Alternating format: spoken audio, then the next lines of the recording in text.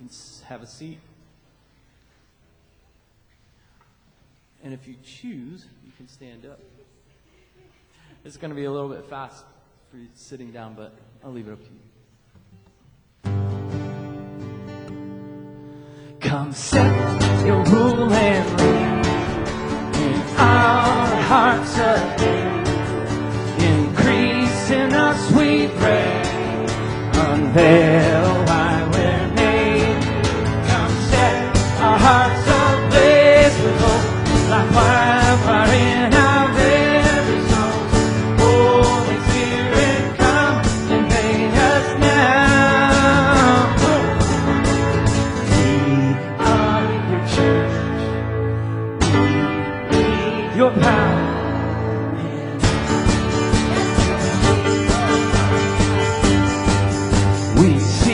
Your kingdom first.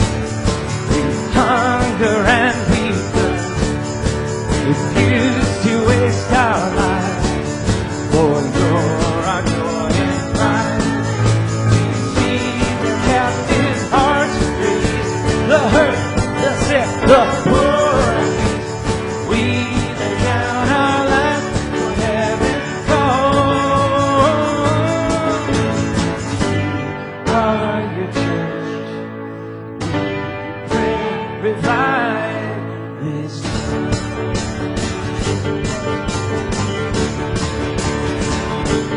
build your kingdom here, let the darkness flee. Show your mighty hand, heal our street and land. Set your church on fire, and this nation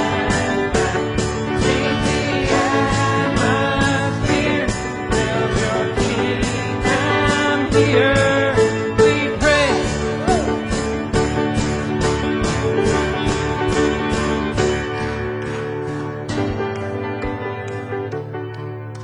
Amen.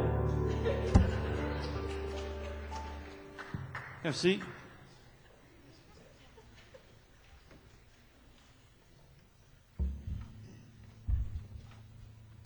Well, good morning, church. How you doing this beautiful morning? All right, I'm making sure I was not fully. Here we go. Hold on. Check 1, 2. There we are. Excellent. It is a pleasure to see you all this wonderful morning. I'm so glad that the Lord woke you up and you are here. He has wakened me up as well. Coffee helps a little bit. But I am so glad to see you all. We are continuing our series. This is our second week in the series on our vision. And our vision is Indiana Alliance Church, aspiring to proclaim the gospel, to be a refuge, and to restore our relationships with God and others. Last week, we honed in on the word aspiring as we talked about Holy Spirit dependence. And today, we're going to be honing in on the proclamation of the gospel. And the title of today's sermon is Provocation for Proclamation. Provocation for Proclamation. So if you would bow your heads with me and pray before we jump in. Heavenly Father, I thank you so much that you have good news for us to share. I thank you that your good news changes everything. You gave up your life so we can live. Father, I thank you for that.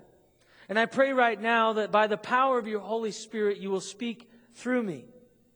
I pray by the power of the Holy Spirit that you will enliven each one of our hearts to hear the word that you have for us. And I pray that it will be a time of transformation, not just education.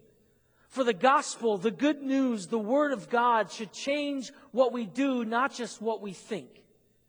And so, Father, I pray that you will bring transformation this morning. In your name, amen. Amen. Now, I just want to make sure we're all on the same page definition-wise. Two quick definitions. I'm sure many of you know this already, but the word provoke means to stir up feelings, desires, or activity. And the word provocation is the act of provoking. So, provoking to stir up those feelings. And so that's where we come up with this idea of provocation for proclamation. Let me just share a story of being provoked that many of you might be able to relate to. Hillary and I often, as we're driving in our van, we'll be talking and trying to have a deep conversation because, we're by ourselves driving. We're with the kids driving maybe to Pittsburgh or somewhere else, and we have to try and catch up on the day. And as we're talking, all of a sudden, we hear, Dad, Daddy, Dad, Mom, Dad, Daddy. And we're trying to ignore it. We're trying to have a conversation. We're trying to let them know we're not going to listen to what you're trying to say because we need to finish this conversation. But then it gets louder. Dad, Daddy, Dad, Dad, Dad. And you're like, what do you need? I'm thirsty. I mean, just something just off the wall bizarre that's really not important. Or, I love this one, I forgot. Right? Right? And there's this provocation, there's this provoking that happens where, as a father and a mother, we can lean into our sinful nature and just like, just be quiet. Or we can have a good answer, just say, you know what, next time, let's not interrupt Mommy and Daddy. Right? It's not easy to always go with that type of response. But, our children also provoke great responses where we see them do something that is just so Jesus-like that we just look and we say, wow, I have so much joy. I have so much love for this kid. And, I know Liam, he comes up to me now. As soon as he learned what I love you means, he'll just be like, I love you, Dad. And now he says, you're the greatest daddy in the whole world. And he says that about everything, though. Everything's the greatest thing in the whole world, right? But when you hear it for the first time, you're just, it just provokes this great feeling, this great desire of love for our children. You see, that's just a small example of provocation, but I believe that the Holy Spirit also gives you and I provocation, that He provokes our spirit, that He provokes our hearts. And specifically, we're going to be talking about how He provokes us when we look at the current culture around us. Right? There should be some type of response as we look at where our current culture is, where our world is at, as we see it torn at the seams when it comes to the political divide, maybe the racial divide, as we look at our culture and we see people consistently failing and falling into deeper and deeper sin. It should provoke something within us. But are we going to respond the way Jesus would respond? And use and leverage that provocation for proclamation? Or are we going to lean into the wrong emotion or the wrong response? Because we can react to our culture in an unholy manner. And I believe that the Lord wants us to respond well. Our reactions actually expose the reality of our hearts as well. How are we reacting to the culture? How are we reacting to the people in our world? Check the responses in which you respond, and it will reveal where your heart is at. We're going to unpack that a little bit more. But I believe as we open up this passage, we're looking at Acts 17, 16 through 32. Acts 17, 16 through 32. I believe Paul answers this question. The Lord answers this question. How do we allow provocation to lead to proper proclamation? How do we allow provocation to lead to proper proclamation?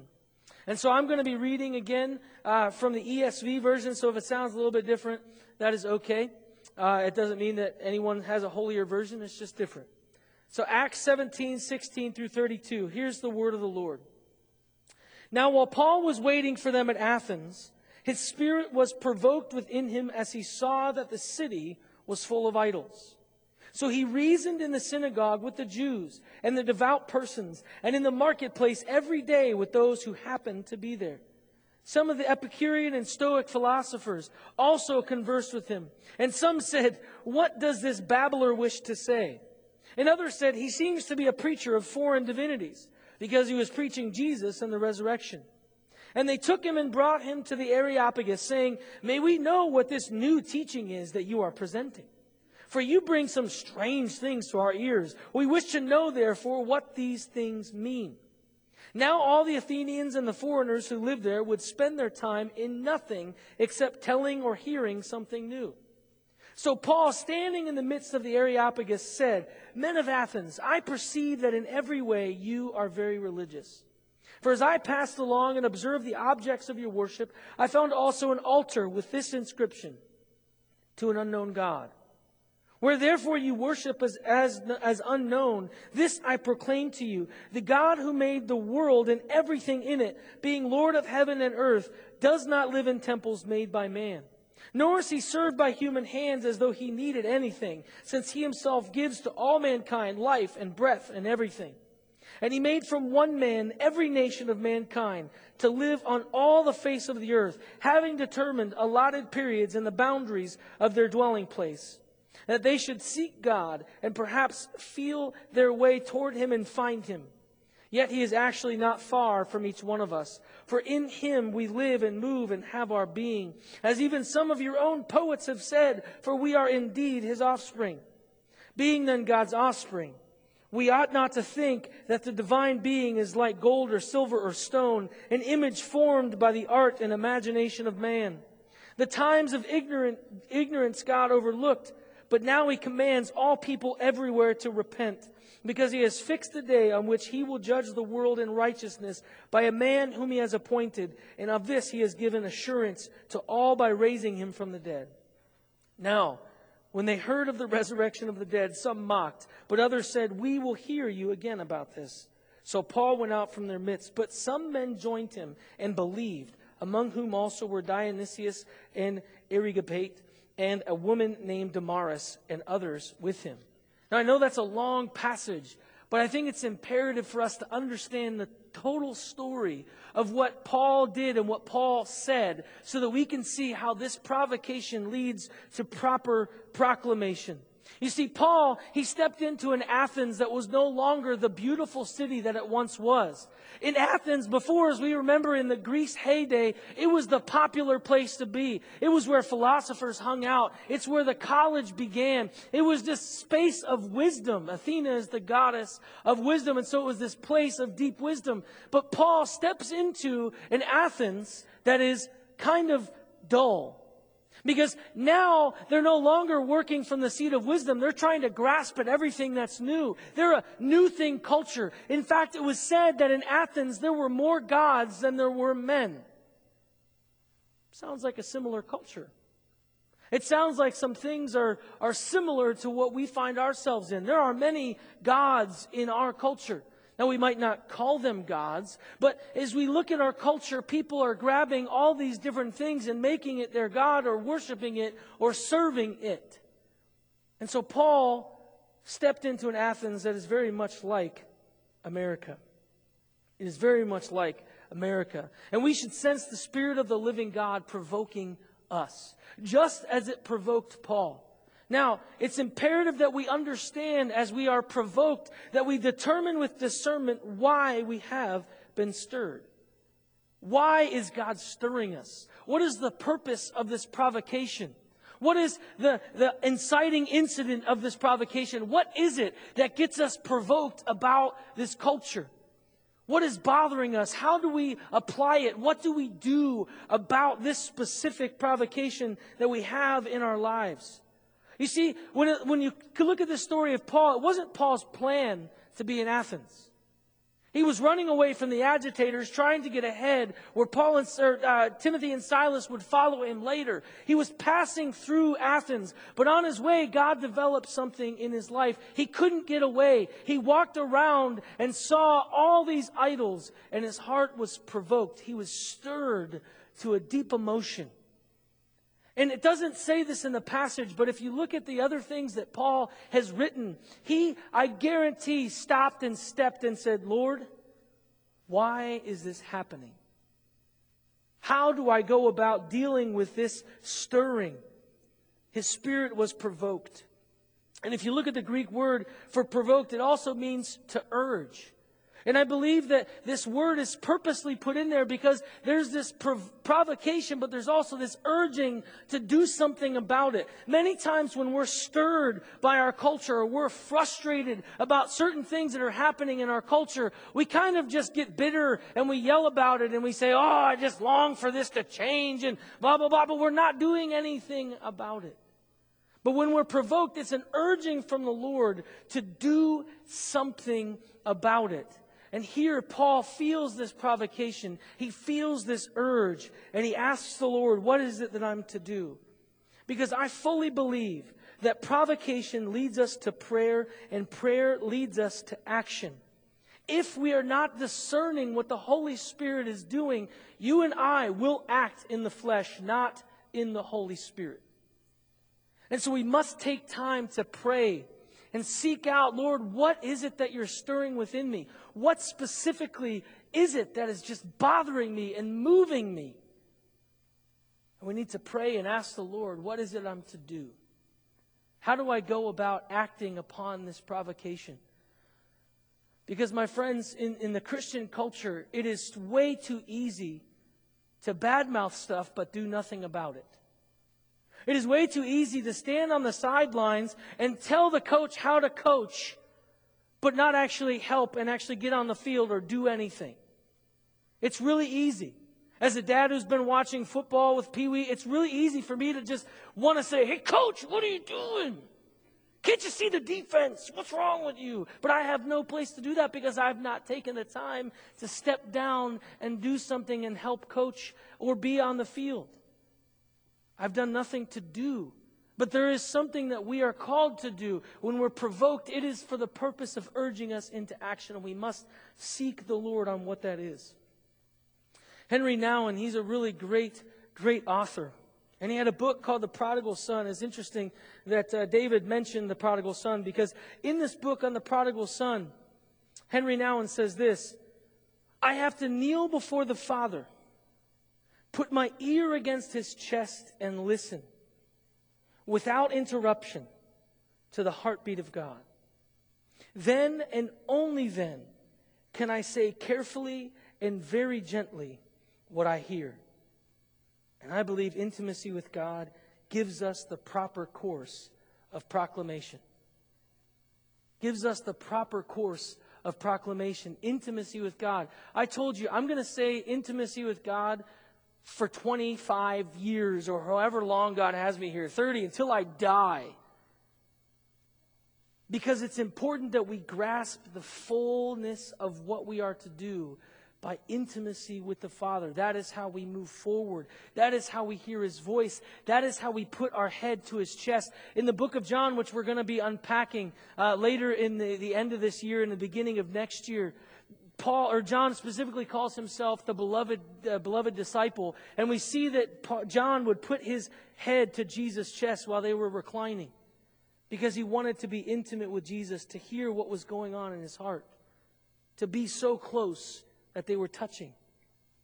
That's how you and I should be with the Lord, so that we can hear His heartbeat for the world. When we're provoked and we ask the Lord, what are we to do? He will also give us the words to say. He will also empower us in the action that we are called to do. Jesus Himself in the book of Acts, He told the disciples, wait for the Holy Spirit, don't do anything. But how often do you and I jump in without the Holy Spirit? We say, I got this, Jesus. Yeah, I'm provoked. I'm going to go yell at somebody about how they need to stop doing that. But we're not waiting for the Holy Spirit to lead us, to give us the words to say. If we do not wait, if we do not lean into the heart of God, we will respond in our flesh, and we will turn people away from the gospel rather than drawing them towards it. We must capture that idea. We must understand that connection. The next thing that we see when it comes to the provocation, how does it lead us to the proper proclamation? Paul got this, and he understood that we must live lives that lead to discussion instead of debate. We must live lives that lead to discussion instead of debate.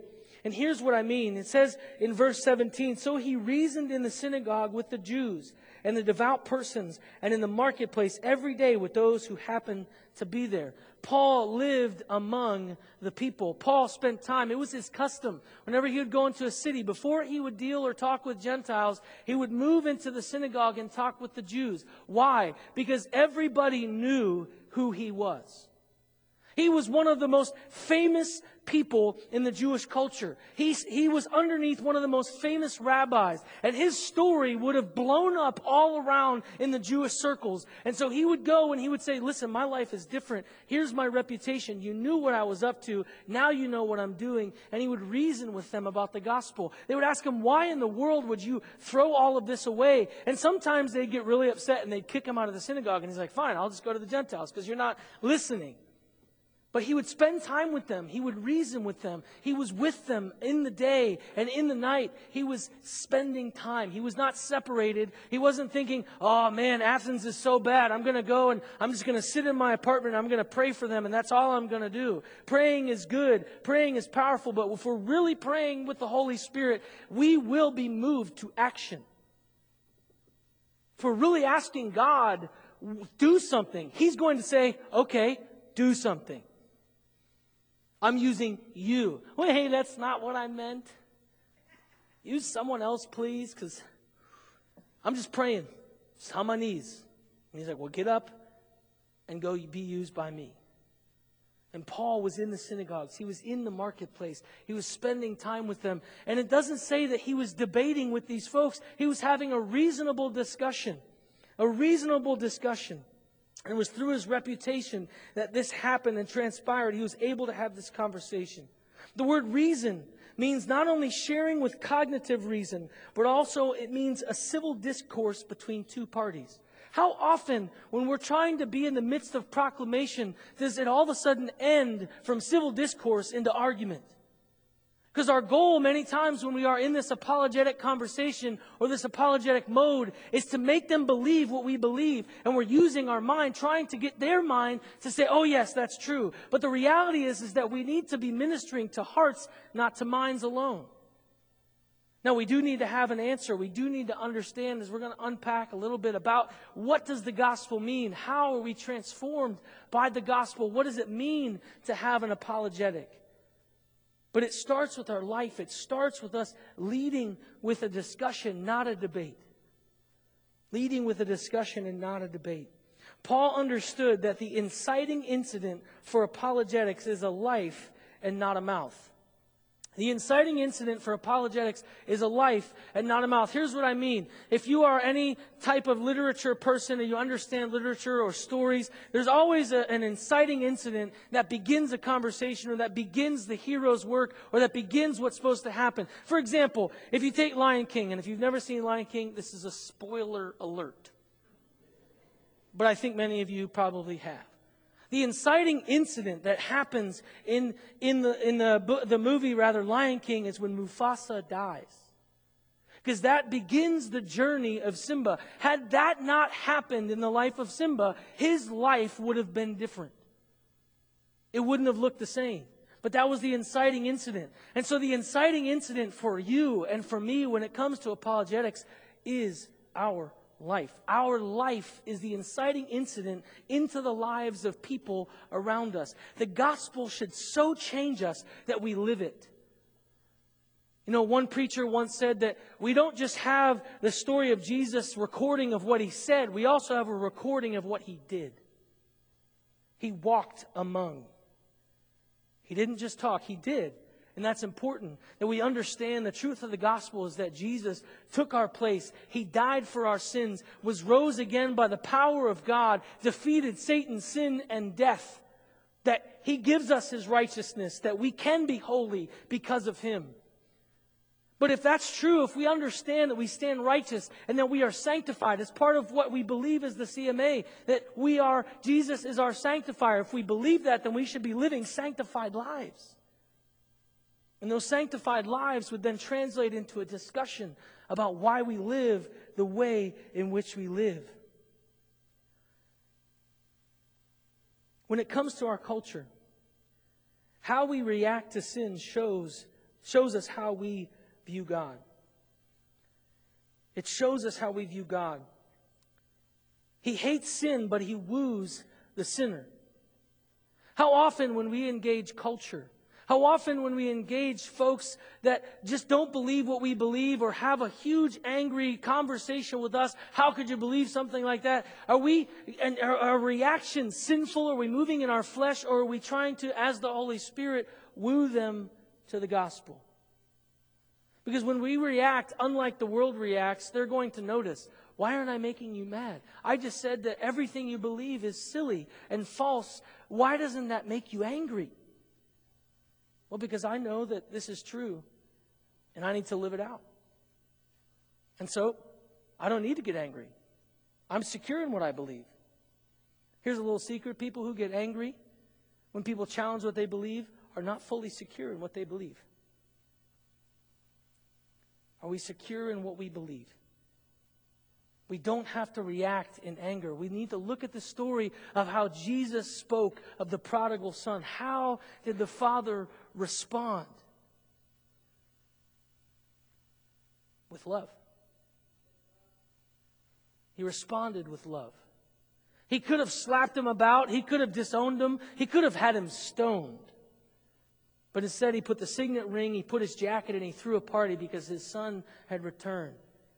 Are we wooing people to the gospel with our lives, or are we shoving them away?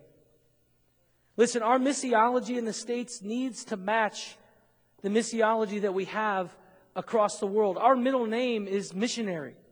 Christian and Missionary Alliance Church. And as David had hinted towards, it's not just in Japan, but it's here as well. The problem with the idea of missions, as it comes to this main focus of our life, is that we think about missions as out there. And so the way in which people prepare for missions work, we don't actually apply to our ecclesiology. Our missiology does not impact our ecclesiology. The way we see missions does not impact the way we do church. Here's what I mean, why it should match our ecclesiology.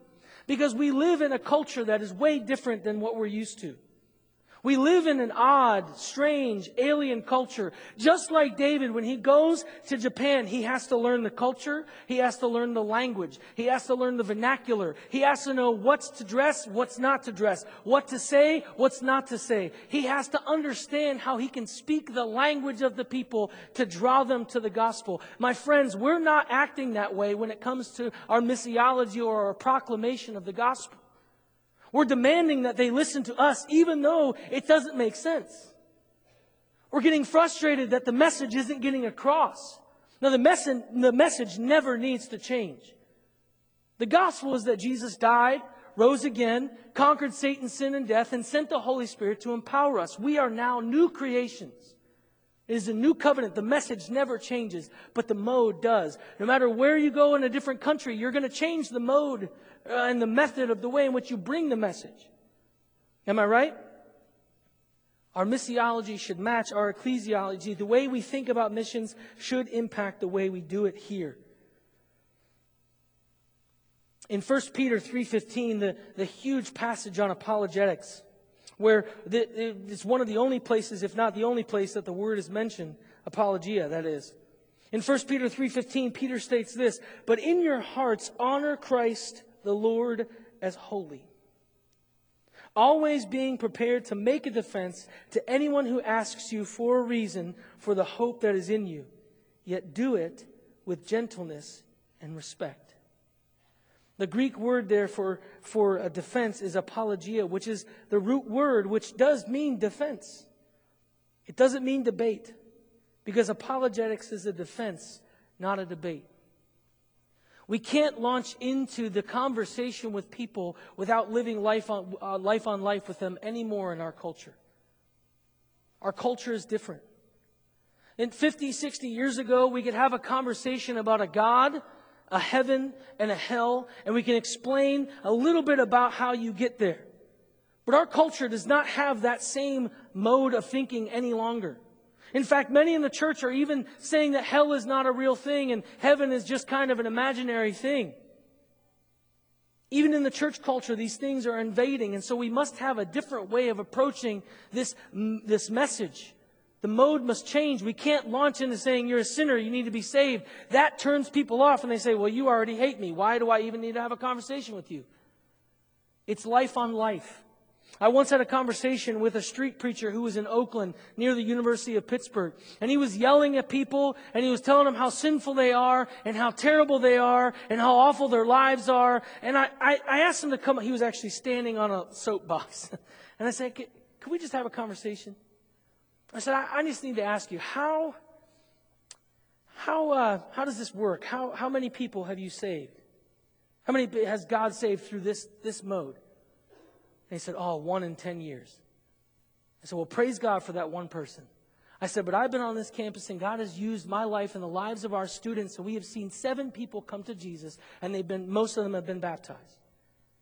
I said, it matters in this culture to live with them, to live among them, to have a voice, to have a conversation. Another experience I had is working as a waiter in Chili's. I was working there with a friend, and this friend was not a believer. And it was, I think it was a Sunday afternoon. I was still in college.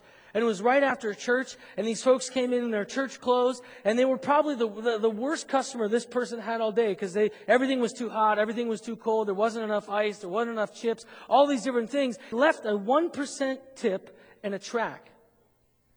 And this person comes up to me and says, is